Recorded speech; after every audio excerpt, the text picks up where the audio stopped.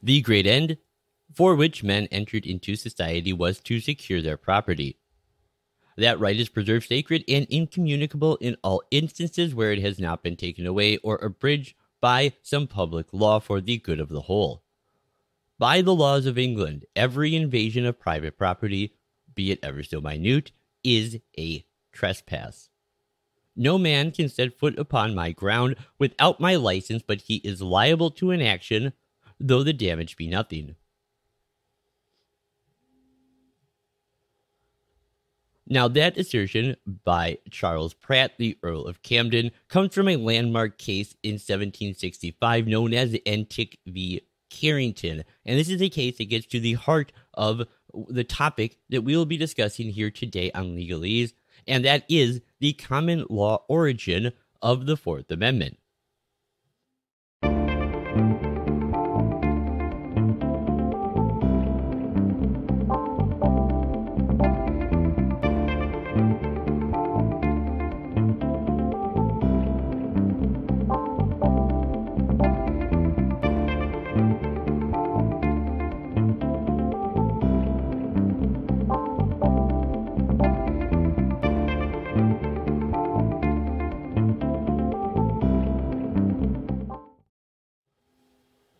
Hey, greetings. Welcome back once again to Legalese. I am your host, Bob. I want to thank you all so much for joining me here today. And if you are new to this podcast, let me extend a special welcome to you. This is a podcast where we will be discussing historical as well as current events in law, politics, and culture. Now, you can find this show on a number of different platforms. There is a video version that you can find on YouTube, Rumble, and Odyssey. There is the audio-only version available over on Anchor.fm. And you can find the full archive of both audio and video episodes, as well as tons of articles and essays of mine over on Substack. And there are links to all of those pages down in the video's description. And before we really dig in here, I want to let you know about one more thing we're checking out, and that is my new book, Constitutional Sleight of Hand, An Explicit History of Implied Powers, is now available over on Amazon in ebook and paperback format. So if you want to learn more about that or get a copy for yourself, there is a link to that as well down in the video's description. So let's just get right into it, shall we? So today we are going to be talking about the right to privacy, the common law, and the Fourth Amendment. Now, the right to privacy has one of the longest and richest legal and philosophical traditions of any provision that you can find anywhere in the Constitution. Now, it began as a right deeply rooted in the natural law philosophies of Aristotle, St. Augustine, and Thomas Aquinas. And it has a centuries-old recognition as well in the English common law, going back as far as the late Anglo-Saxon period. And we find this right to privacy writ large in English constitutional law as early as the Charter of Liberties, which are also sometimes called the Coronation Charter. Now, these were issued in 1100 AD by royal proclamation of Henry I, wherein the right to privacy would become a fundamental and cherished cornerstone of English liberty for the next 7 centuries before it was ultimately to be adopted as the fundamental common law right at the heart of the Fourth Amendment in 1791. And the Fourth Amendment reads, "The right of the people to be secure in their persons, houses, papers, and effects against unreasonable searches and seizures shall not be violated, and no warrant shall issue but upon probable cause, supported by oath or affirmation, and particularly describing the places to be searched and the persons or things to be seized." Now, you would be hard-pressed to find another aspect of the Bill of Rights that is so intimately correlated with the experiences of our founders in that period immediately before and during the Revolutionary War and our separation from Great Britain. the common law protection against unreasonable search and seizure is also worth talking about and worth understanding as more than simply a interesting historical anecdote. And that is because it will help us to dispel a serious misunderstanding about the Fourth Amendment that is caused by our inclination to define rights that happen to be enumerated in the Constitution as merely constitutional rights, as though those rights were either granted by the Constitution or as though they were never before articulated. They were never articulated before 1791. Now, this is obviously not true, but this is sort of the way that people view these things a lot of times by using the phrase constitutional right. And it is this method of viewing our rights, our constitutional rights, that has led to our modern notion of Fourth Amendment jurisprudence that tends to be seen simply as an obstacle to overzealous police power that is defined strictly through legal tests of substantive due process and procedural law. But understanding the original meaning and scope of this right illuminates precisely why we are in such a mess and why it is so commonly misread and misapplied as far as modern Fourth Amendment jurisprudence goes. And really, what we end up with is, in many cases, a somewhat nonsensical and contradictory doctrine whose major flaw is its complete dependence on judicial predilection. Now, the true purpose of the amendment was to restrict government power and reinforce the rights of the people as sovereign to determine the conditions under which the government could interfere in the privacies of life. So the proper way to understand the Fourth Amendment is first as a prohibition on promiscuous search and seizure, and as a requirement for specificity in the warrants that are then granted. Now, 17th and 18th century common law took the position that outside of some very narrow circumstances, namely the hue and cry and the fleeing felon exception, the government could not enter into any home without a warrant, which put pressure on the Crown to issue very broad warrants without any real specificity. And this was especially true regarding the issuance of what are known as general warrants. Now, general warrants are an instrument issued by the court or executive branch that gives officials the authority to enter into a home or to search for private documents or seize them without any prior evidence of wrongdoing and without any specificity or particularity of the places to be searched and the persons or papers to be seized. It is not supported by oath or affirmation, and it generally amounts to a fishing expedition to find evidence of wrongdoing, rather than being a warrant issued on evidence of wrongdoing, as it should be. And it is because of this that for centuries prior to the American founding, all the great English jurists rejected general warrants as, and these are the words of both Sir Edward Coke and William Blackstone, general warrants were the worst exercise of tyrannical power on the part of any government. Now, surprisingly, the first statement of freedom from unreasonable search and seizure to appear here in the colonies outside of a common law context comes relatively lately.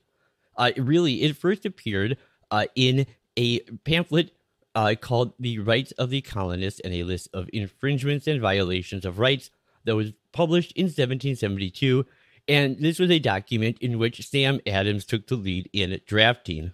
But there is a long established tradition of these rights through the colonies that have been adopted from the rich and ancient protections in the English common law of the right to privacy. And there are several landmark search and seizure cases that come from the common law that were essential to the development of this doctrine as it eventually would come to be adopted by not only our Constitution's framers and ratifiers, but by American courts generally.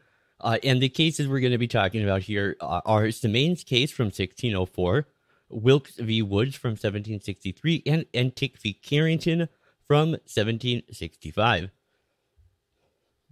And on top of those three cases from England, we are going to be talking about an example of a common law case that took place here in the United States as well, known as the Writs of Assistance case. It's also commonly referred to as Paxton's case. And this case came in 1761, and this marked a pivotal event in the earliest fomenting of the spirit of rebellion that would eventually blossom into the American Revolution.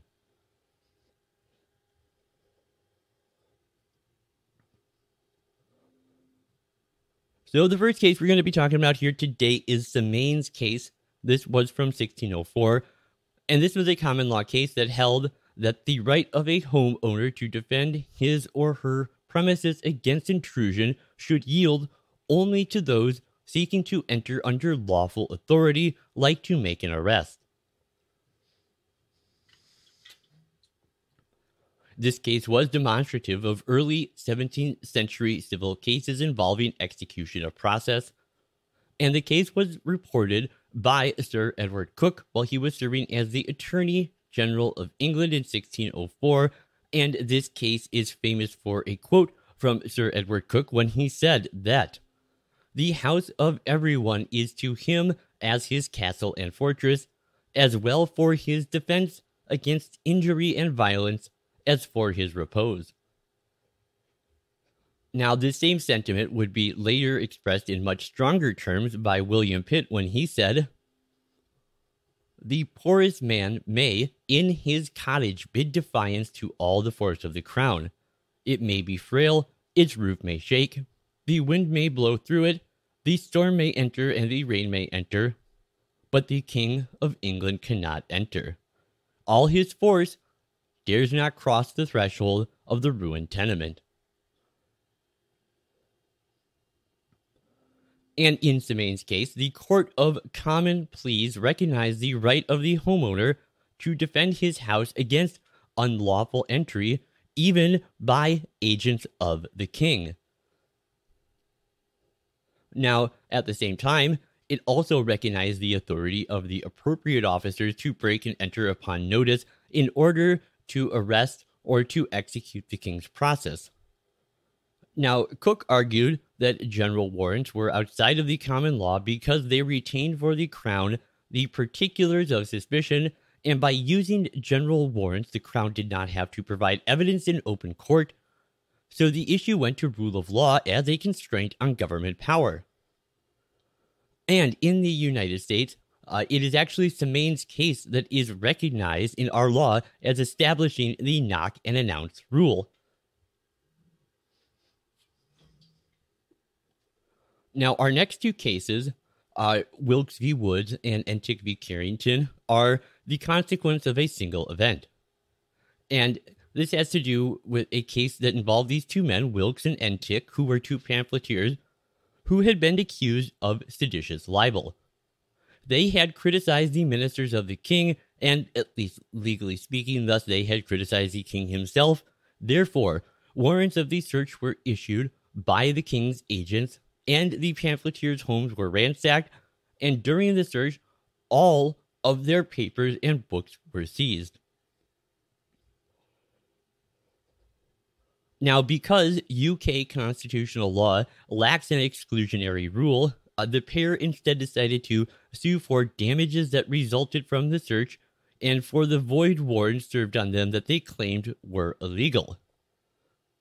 So the first case is Wilkes v. Wood, and this established the principle that general warrants are normally illegal. A government cannot simply a government cannot simply give the police authority to enter or search a person's property or possessions in hopes of finding incriminating evidence.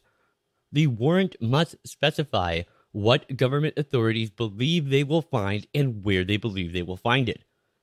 The remedy Wilkes obtained was substantial monetary damages, And the decision in Wilkes was also reaffirmed 2 years later in a case known as Money v. Leach. And here, too, the court held a general warrant to seize some person not specifically named is indeed illegal. And the next case is Entick v. Carrington. And this would be the most famous of the common law search and seizure cases. And Entick also pursued a civil action against state officers who, pursuant to general warrants, had raided many homes and other places in search of materials connected with John Wilkes's polemical pamphlets. Now, Entick sued because agents had forcibly broken into his house, broken into his locked desks and boxes, and seized many printed charts, pamphlets, and the like. And in an opinion that was as sweeping in its terms as could be, the court declared the warrant and the behavior it authorized subversive of, quote, all the comforts of society, end quote. And the issuance of the warrant for the seizure of all of a person's papers rather than only those alleged to be criminal in nature was held by the court to be contrary to the genius of the laws of England. Besides its general character, the court said the warrant was bad because it was not issued on a showing of probable cause, and no record was required to be made of what had been seized. And so, in Entick v. Carrington, this case has been cited by the U.S. Supreme Court, besides just generally referring to it as, quote, a great judgment and one of the landmarks of English liberty, and one of the permanent monuments of the British Constitution. It is commonly seen as a guide to understanding what our framers meant in writing the Fourth Amendment.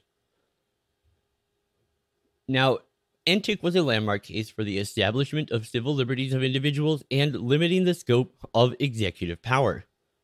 It is famous for a number of dictums from Lord Camden, including one in which he said, "If it is law, it will be found in our books. If it is not found there, it is not law." And in Entick, the judge further rejected the Crown's efforts to use general warrants. And again, Charles Pratt, first Earl of Camden, who was the Chief Justice of the Court of Common Pleas at the time, explained that the law denied the Crown the authority to enter its subjects' domiciles at will. Every invasion of private property, be it ever so minute, is yet a trespass. Now, this protection extended to letters, documents, and papers of individuals. Every man was entitled to live free from the gaze of the Crown. Now, these concepts have been reinforced by Sir Matthew Hale's treatise, Historia Placitorum Coronae, and William Blackstone's commentaries on the laws of England. And finally, here today, we are going to be talking about the case from 1761. This is known as the Writs of Assistance case. And this is a case that made the career of a proto-revolutionary firebrand named James Otis, following an epic 5-hour oration he gave on behalf of a conglomeration of Boston merchants, bringing suit against the use of general warrants.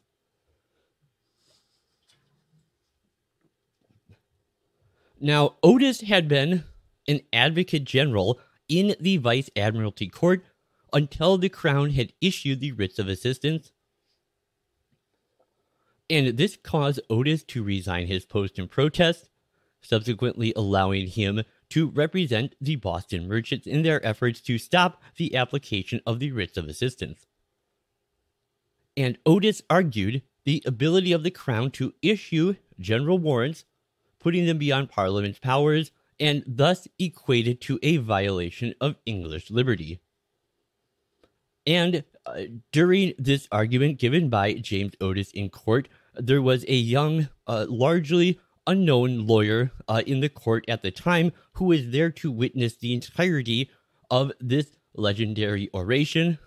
He would later go on to cite that moment of Otis's performance as the moment in which, quote, the child's independence was then and there born, end quote, Now, that young unknown lawyer was the future revolutionary John Adams. And really, the central issue in Paxton involved resistance to abridgments of the common law right that protected against unreasonable searches and seizures. And this is the reason that James Otis is generally credited as being the father of the Fourth Amendment. Now, Otis would go on to explain that the colonists, upon leaving England, expected their rights as Englishmen to follow with them, but they clearly had not, and it was because of this that the writs of assistance proliferated.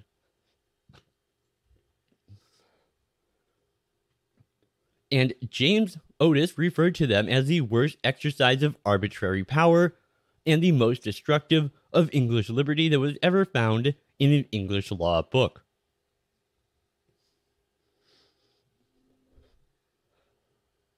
Now, at its base was the need to restrain government power. So when Virginia, Pennsylvania, Delaware, Maryland, and North Carolina crafted their state constitutions, all of them outlawed general warrants. And so too did the founding generation insist that there would be a prohibition on general warrants, and this included everything outside of particularized warrants issued within the scope of the Fourth Amendment provision, or those other very narrow exceptions we mentioned at the beginning, which are the fleeing felon in flight and the hue and cry exception that are recognized at common law. And the government historically could not enter your home or obtain your private papers. So, this means the original understanding of the Fourth Amendment is not, as it is widely considered today, an obstacle to preventing too much permeating police power over surveillance. Instead, it is a restriction on government power, and it forbids access to the intimate details outside these constitutional structures. Now, something worth noting is that at our republic's founding, the original understanding of the term reasonable was understood to mean the reason of the common law, and unreasonable meant that which went against the common law. And because of this, general warrants clearly went against the common law and were thus unreasonable. Now, this was really embodied in the words of George Mason when he said, "We claim nothing but the liberty and privileges of Englishmen in the same degree as if we had continued amongst our brethren in Great Britain." Now, in the colonies, it was actually smuggling rather than seditious libel that afforded the leading examples of the necessity for protection against unreasonable searches and seizures. In order to enforce revenue laws, English authorities had made use of these writs of assistance to search and seize prohibited and unaccustomed goods, and commanding all subjects to assist in these endeavors. Now, Otis asserted that the authorizing statutes were invalid because they conflicted with the English Constitution. Now, Otis unfortunately lost his case, and the writs were issued and used, but his arguments were much cited in the colonies, not only immediately on the subject at hand, but also with regard to the importance and role of judicial review.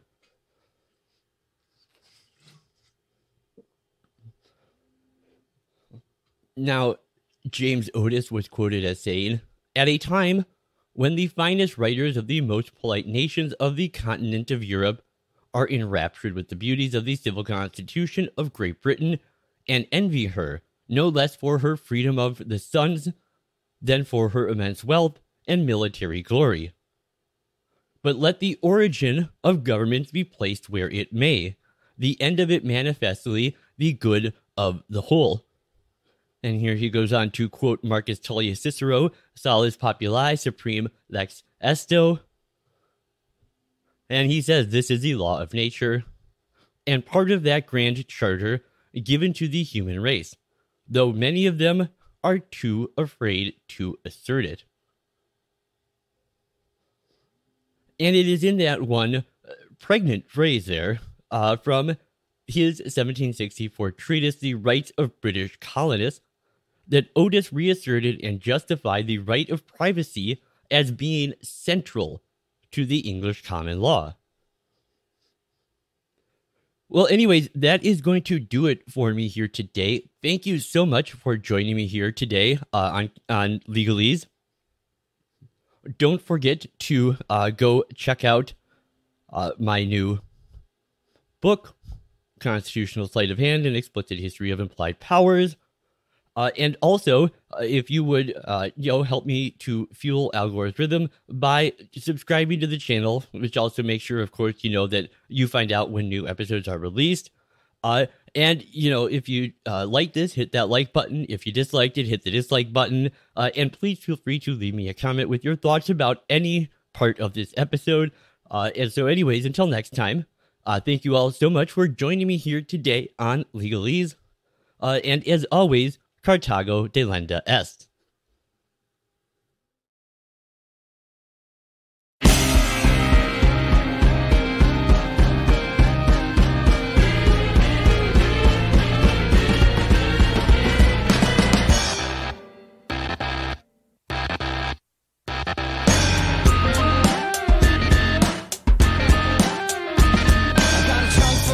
Motherfucker, like Freddie Mercury. Motherfucker.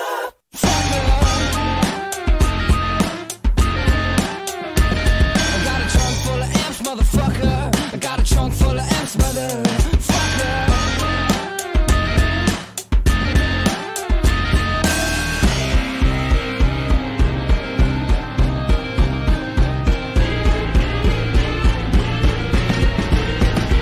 I got a trunk full of amps, motherfucker. Like ELO, fucker. I got a trunk full of amps, motherfucker. Got a trunk full of amps, motherfucker.